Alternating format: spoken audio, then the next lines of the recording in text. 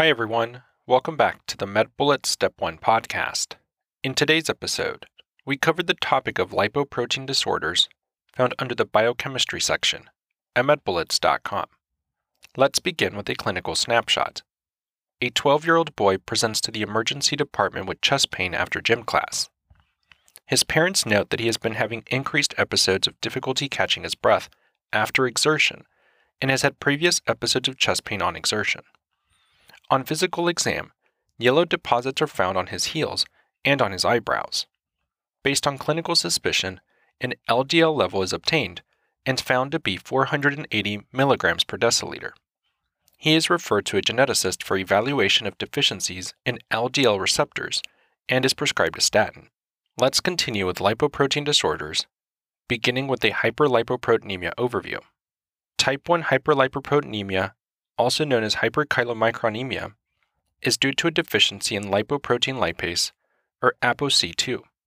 This results in markedly elevated triglycerides and chylomicrons. It presents with eruptive xanthomas, steatosis, abdominal pain post-fat ingestion, and retinitis pigmentosa. Type 2 hyperlipoproteinemia is due to a deficiency in LDL receptors. Type 2A, or familial hypercholesterolemia, results in markedly increased LDL, often greater than 260 mg per deciliter. Type 2B, also known as familial combined hyperlipidemia, results in increased LDL, triglycerides, and cholesterol. They present with deposition of cholesterol in normal tissue, which may be seen as xanthomas or xanthelasma, and there's an increased risk for coronary heart disease. Type 3 hyperlipoproteinemia, also known as familial dysbeta lipoproteinemia, is due to a deficiency in apolipoprotein E. Remember this by remembering that 3 lacks E. It results in markedly increase in remnants, meaning chylomicrons, and IDL. Remember that apolipoprotein normally clears the remnants. The presentation is similar to type 2 hyperlipoproteinemia, and there is also an increased risk for coronary heart disease. Type 4 hyperlipoproteinemia, or familial hypertriglyceridemia, is due to decreased removal or increased production of VLDL, which results in increased levels of VLDL. It presents with pancreatitis. Type 5 hyperlipoproteinemia is a combination of type 1 and type 4. It has decreased lipoprotein lipase and increased VLDL. Remember that 1 plus 4 equals 5. Acquired hypercholesterolemia may be due to obstructive jaundice or oral contraceptives. Acquired hypertriglyceridemia may be due to alcoholism, renal failure, or diabetes mellitus. Now let's briefly discuss the treatment for different hyperlipoproteinemias. For type 1, treat with dietary modifications. For types 2 through 4, this may be treated with statins. Types 3, 4, and 5 may be treated with niacin. Types 2A, 4, and 5 may be treated with fibrates. And type 3A may be treated with bile acid sequestrants. Now let's discuss a hypolipoproteinemia overview. This refers to A-beta lipoproteinemia, which is autosomal recessive. It is due to mutations in the microsomal triglyceride transfer protein, or MTTP. This results in deficiencies in apolipoprotein B48 and B100, and it results in decreased chylomicrons as well as decreased VLDL and LDL. It may present with malabsorption of fat, which can enter enterocytes but cannot exit because it cannot be packaged for release in lipoproteins, and leads to histological appearance of fat droplets inside enterocytes. There is also decreased vitamin E absorption, ataxia, and hemolytic anemia with acanthocytes. Now let's end with some high-yield facts to remember. Remember that type 1, 2A, and type 4 are the most common types of hyperlipoproteinemia. Type 1 and 4 may present with pancreatitis. Type 2A presents with early symptoms of acute coronary syndrome. And treat all types other than type 1 with statins, niacin, and fibrates.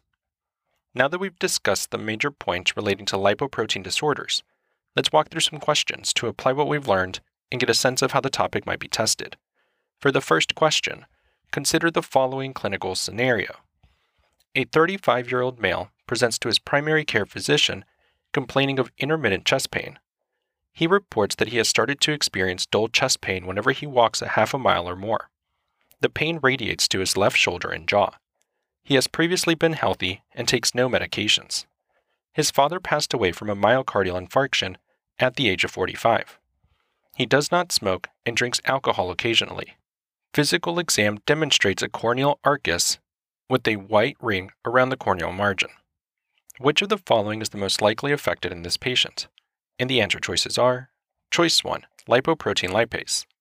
Choice 2, lecithin cholesterol acetyltransferase. Choice 3, apolipoprotein B48. Choice 4, low-density lipoprotein receptor. Or choice 5, apolipoprotein C2.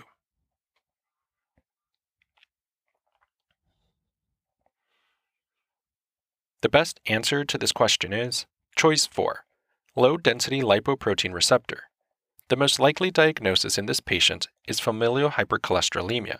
This condition is caused by a defective low-density lipoprotein receptor. FH, also known as type 2 hyperlipoproteinemia, is caused by an inherited defect in LDL receptors that results in a significantly elevated serum LDL due to a deficiency of LDL endocytosis. Clinically, FH presents with deposition of cholesterol in normal tissues, leading to xanthomas, xanthelasmas, and corneal lipid deposition. It will also lead to atherosclerosis with an increased risk of coronary artery disease early in life. Homozygotic patients have a more severe disease than heterozygotes. Let's also discuss whether their choices are incorrect. Choices 1 and 5. Hyperchylomicron anemia, also known as type 1 hyperlipoproteinemia, is caused by a deficiency in lipoprotein lipase, or apolipoprotein C2. This condition will present with eruptive xanthomas, steatosis, significantly elevated triglycerides, and chylomicrons, but does not generally have early onset coronary artery disease. Choice 2. Lecithin cholesterol acetyltransferase, or LCAT, catalyzes the formation of cholesterol esters from free cholesterol. LCAT disorder is an autosomal recessive disorder that leads to the accumulation of unesterified cholesterol in body tissues. Lab findings will include low HDL and elevated VLDL, triglycerides, and plasma unesterified cholesterol. Choice 3. A-beta lipoproteinemia is an autosomal recessive disorder characterized by a deficiency in apolipoprotein B48 and B100. Unlike the other answer choices, this condition is associated with lower lipid levels. Specifically, decreased levels of chylomicrons and VLDL and LDL will be seen. Finally, a bullet summary.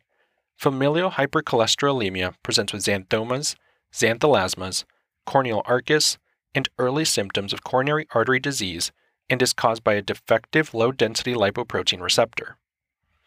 For the second question, consider the following clinical scenario. An 8-year-old boy presents to his primary care pediatrician for a routine checkup. During the visit, his mom says that she has noticed yellow bumps on his eyelids and was concerned about whether they were a problem. Upon hearing this concern, the physician inquires about parental health studies and learns that both parents have high cholesterol despite adhering to a statin regimen. Furthermore, other family members have suffered early myocardial infarctions in their 30s. Physical exam reveals flat yellow patches on the patient's eyelids bilaterally, as well as a hard yellow bump around the patient's ankle. Based on clinical suspicion, an LDL level is obtained and demonstrates a level of 300. What protein is most likely defective in this patient causing these findings? And the answer choices are: Choice 1, lipoprotein lipase. Choice 2, LDL receptor. Choice 3, VLDL receptor.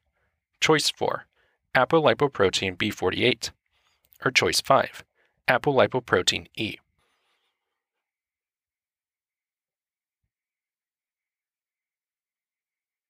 The best answer to this question is choice 2, LDL receptor. The most likely diagnosis in this patient is type 2A hyperlipoproteinemia. This disorder is autosomal dominant and caused by a genetic deficiency in the LDL receptor, or apolipoprotein B100. Hyperlipoproteinemia is a family of disorders that are united by a common manifestation of increased blood levels of cholesterol carrying lipoproteins. These disorders are heterogeneous in presentation as well as in mechanism. The most common types are type 2A, which presents with xanthomas, xanthelasma, and premature acute coronary syndromes, and types 1 and 4, which present with pancreatitis. The defect in type 2A hyperlipoproteinemia is a deficiency in the LDL receptor that are usually responsible for clearing LDL particles from the blood. The defect in these receptors prevents uptake of LDL into the liver, and therefore leads to high levels of LDL in the blood. These high levels can then cause systemic manifestations by depositing in the skin as well as in blood vessels. Let's also discuss why other choices are incorrect. Choice 1. Lipoprotein lipase is deficient in type 1 hyperlipoproteinemia, which presents classically with pancreatitis. Choice 3. VLDL receptor deficiency is one of the causes of type 4 hyperlipoproteinemia, which also presents with pancreatitis. It is important to note that this disorder can be polygenic in etiology. Choice 4. Apolipoprotein B48 is deficient in A-beta lipoproteinemia. Choice 5. Apolipoprotein E is defective in type 3 dis-beta lipoproteinemia. That's all for this review about lipoprotein disorders. We hope that was helpful. This is the MedBullets Step 1 podcast, a daily audio review session from MedBullets, the free learning and collaboration community for medical student education. As a reminder, you can follow along with these podcast episodes by reviewing the topics directly on medbullets.com. You can listen to these episodes on the MedBullets website or phone app while reading through the topic. If the MedBullets podcast has been valuable to you, we'd be thrilled if you considered leaving us a 5-star rating and writing us a review on Apple Podcasts. It will help us spread the word and increase our discoverability tremendously. Thanks for tuning in. We'll see you all tomorrow, right here on the MedBullets Step 1 podcast.